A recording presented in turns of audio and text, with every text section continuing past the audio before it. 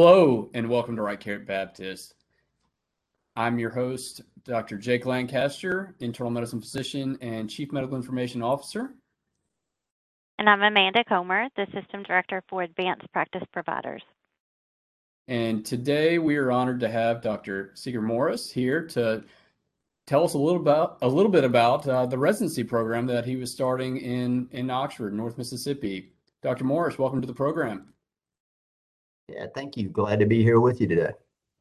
Can you give us just a little bit of your background and tell the audience what you do? Yeah, absolutely. Well, my name is Seeger Morris. I'm a osteopathic physician. I'm board certified in internal medicine. I am originally from a real small map dot town in outside of Austin, Texas. I did my medical school in East Tennessee and then made my way to Mississippi to train in a rural community hospital. And so through that training, I developed a passion for helping to shore up the physician workforce shortage in the rural South, particularly in North Mississippi. And so that's how I made my way to Baptist and to the Baptist organization. And I now serve as the division chief of Mississippi Internal Medicine programs for Baptist, and I'm the program director of our brand new internal medicine residency program here in Oxford, Mississippi. So clinically, I work in the inpatient setting as well as in the ambulatory setting as part of that role. Well, Dr. Morris, we're certainly happy you're here at Baptist. Tell us a little bit about the internal medicine program at North Mississippi. Sure, glad you asked. Well, we're really excited about our internal medicine program. As I mentioned, kind of the reason for starting the program is because our hospital's footprint has a primary care shortage of over 60 physicians in this area. And so in order to shore up that deficit, the best way to do that is to grow your own. And so our residency program is a pretty good size for a community-based IM program. We have 12 residents per year that we accept. We brought in our first class that just started July 1st of this year, 2021. And so we're really excited about that to have it off the ground and running. Now, I would imagine, COVID has really kind of disrupted, how you bring on a new residency class and what residency training is like. Can you tell us just a little bit what was the interview season like with COVID? Yeah, well, that's a moving target when we think about recruiting and interviewing and so on and so forth in this day and age. And so last year it was actually very unique for us because our program wasn't it hadn't received ACGME accreditation yet during the typical recruitment window. So we actually had to do a grassroots recruiting effort to go out and get people to look at our program, kind of marketing the way you would market a business or anything else. And so we hosted virtual town halls to tour and virtually tour our hospital and do Q&A sessions and such. And the vast majority of our interviews were done virtually last year. And so we were really, really optimistic for a while there that this year we were going to be able to get back to quote normal and do everything in person. But it's shaken up this year to be another hybrid year at a minimum. So yeah, the recruitment season was definitely different than the way it has been historically. I imagine that was pretty interesting.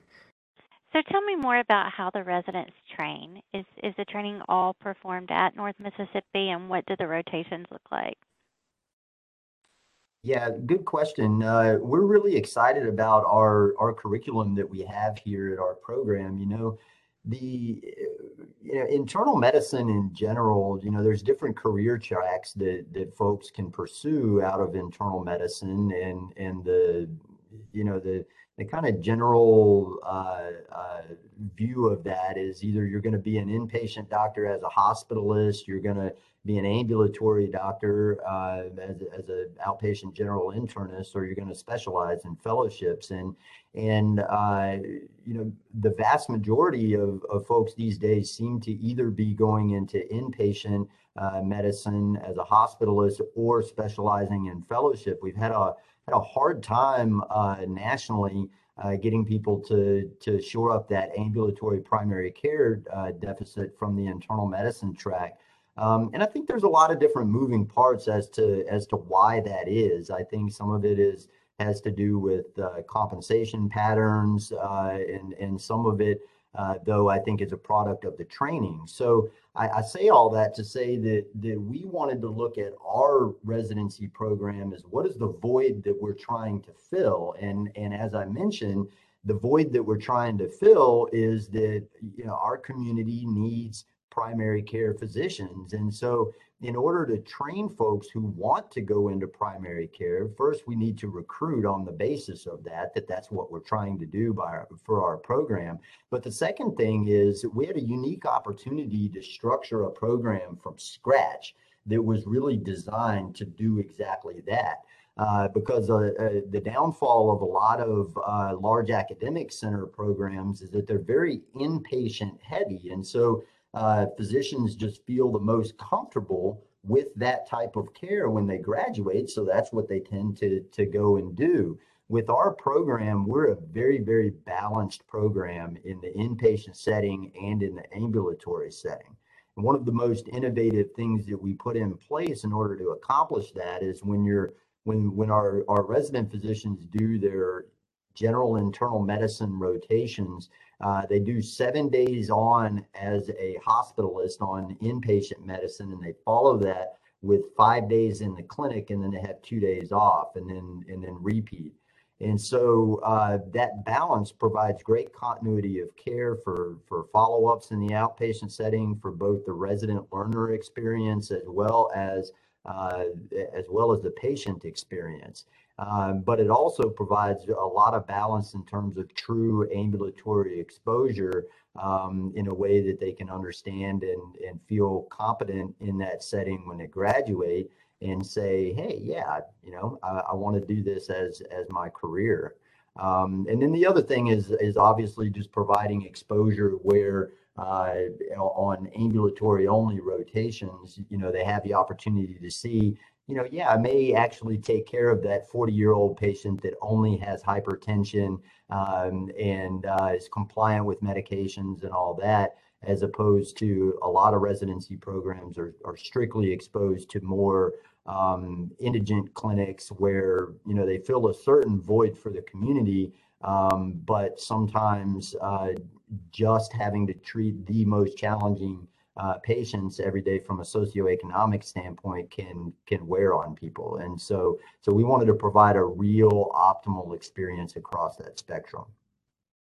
That's really great. As an internist, I can definitely attest to spending the majority of my training days in the hospital dealing with, very, very sick inpatients and not nearly enough time on the ambulatory setting. And when I did practice on the ambulatory side, it was a lot of times you had to relearn how to practice medicine sometimes, for those very reasons you described. So it's great to hear about y'all's innovative curriculum.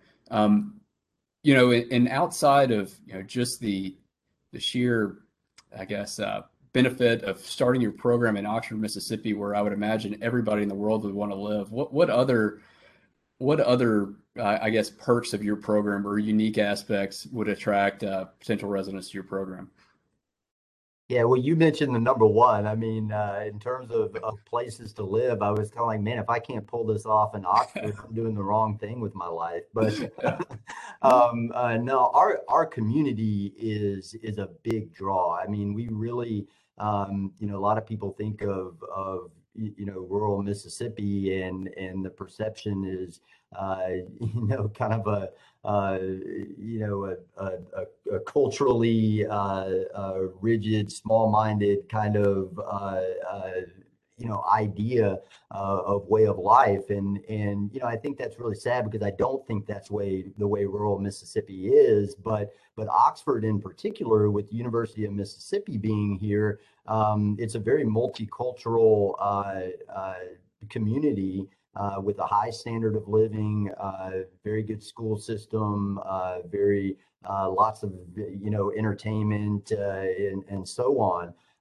But there's also a profound opportunity to have a significant impact on community health populations here, because all of that I just described drops off real steep at the edge of town. We butt up against the Mississippi Delta, which we all know is one of the most underserved areas in the country. And so we really have an opportunity with our residency program to extend community health resources to those who really need it most. So I think that's a big draw for some people. The other thing is we're a brand new program. So people with that pioneering spirit to really come into a place and leave their mark on a program and look back 20 years down the road and say, yeah, I was a part of that. I started that community health initiative in that area, and so on and so forth. That's a tremendous opportunity for folks as well. And then the last thing I'll comment on, I think in terms of, a draw for our program, is we're not trying to be something that we're not. We know we're not a large academic research institution in a traditional sense.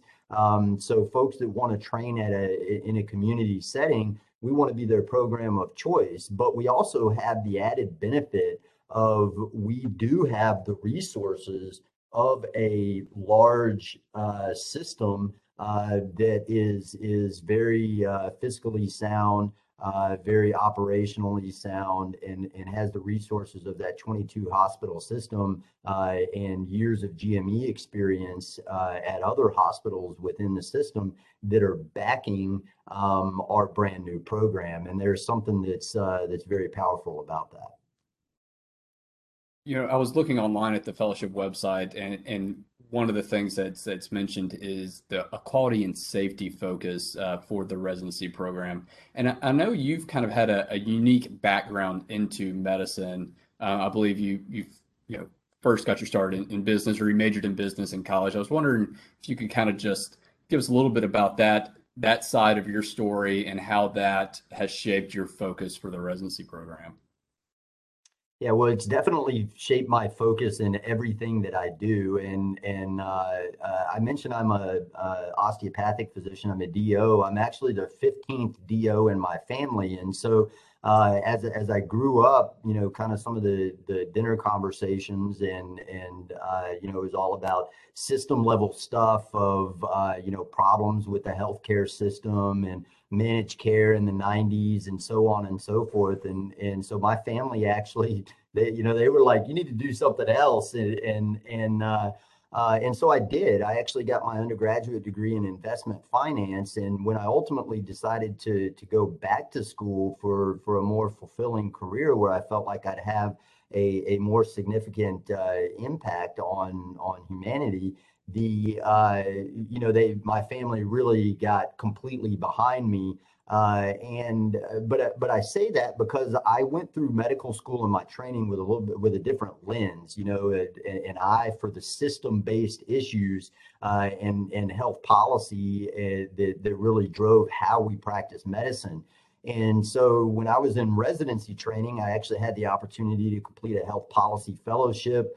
And that just kind of, heightened that level of involvement. And so when I got out into clinical practice, I had the opportunity to serve as clinical quality officer and medical director of clinical documentation integrity program at my prior employer. And as part of that role, I had the job of integrating those programs with our residency training program that we had at that location. And I saw through that experience that man, we really need to be training physicians during residency and really during medical school that these are the types of things that we need to integrate. We need to understand why we're getting those coding queries. What is that going to impact in the downstream effect? And so the ACGME that accredits residency programs has an initiative called the Clinical Learning Environment Review, or CLEAR for short, and that really can serve as a blueprint for how to integrate quality and safety curricula into a residency program, and how to ensure that our trainees are getting hands-on experience within the healthcare system on not only just the metric and the kind of the didactic knowledge of those programs, but then the continuous improvement processes that really drive change and system level improvement. So at Baptist, we're so fortunate to have the Baptist Management System that's led by Skip Stewart, and of course our high level physician and other clinician involvement in those processes. And that degree of integration across the healthcare system, I just, and our whole team saw as a great opportunity to really say, look, we need to get our trainees, our resident physicians, our faculty, our medical students really experienced with the Baptist Management System from day one. So we've had about half of our trainees go through CADA training already. We're about to launch our first CADA project already within our department that our trainees will be involved in. That'll actually, you'll love that stems around standardizing how we roll out our Epic environment during our orientation. Nice. And so that's really a tremendous opportunity for our folks to have that integrated. No, that's a really great point. And yes, we have another podcast, Connecting the Dots, where we talk all about the Baptist Management System, and we've discussed TWI job instructions and how at some of our hospitals, I'm not sure if we're doing this at North Mississippi, but it may be a great opportunity for you all of using that method to teach procedures like central lines, and making sure that they learn a single way, the right way, and because right now it's very inconsistent how at a lot of places you get trained on how to do even something as basic as that. Yeah, absolutely. And you brought up the procedural component of it. We're not we're not surgeons. This isn't a surgical residency, but there are certain procedures that are inherent to internal medicine training. And actually, some of those larger academic centers don't get a lot of procedural exposure. But when you look at training folks to go practice in rural areas, to be a hospitalist at a rural environment, procedures can be a big part of that. So as you mentioned, we have excellent simulation experiences here. We got a grant where we have first class sim lab and procedural mannequins. And so to lay that TWI job instruction component over the top of that simulation equipment that we have, that's a tremendous opportunity to make sure everybody is doing that, the Baptist North Mississippi IM way, when they're learning how to do central lines, paracentesis, thoracentesis, intubations, you name it. So very, very good point there. Well, thank you so much for taking the time to speak with us today and tell the physician community about your program. Are there any closing comments or any words of advice that you want to give the rest of the group? Well, I'll just say that one, we're very proud of where we are as a program. We're fortunate to be able to have the resources of a large institution backing us to get this program up and running in the middle of a pandemic. And so our first class that we got in, 12 outstanding residents who are very passionate, very eager to learn, very that pioneering mentality. And so We're actively recruiting for that second class. We're in an ACGME accredited program now.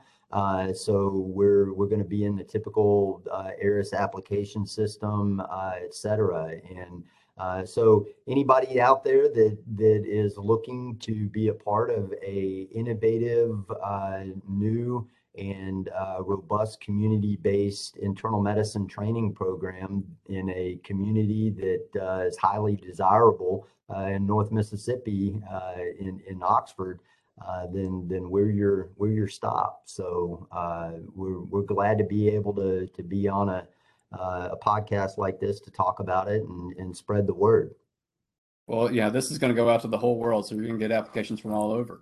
That's right. And it's almost football season. It's a great time to recruit. Very excited.